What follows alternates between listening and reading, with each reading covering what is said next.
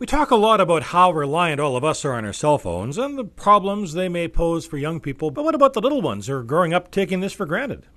My granddaughter is a year and a half old, and for at least the last year of that time, she has been fascinated with cell phones because she sees everybody on them. It used to be she'd pick up a remote control and use it like a phone. Hello, hello? But now she's actually figured out how to use a remote to turn on the TV, which is kind of scary. Ironically, she doesn't really know how to talk to a person on the phone if she can't see them. She expects a video conversation. But I can't help but wonder, what will these new basic life instruments mean to these kids?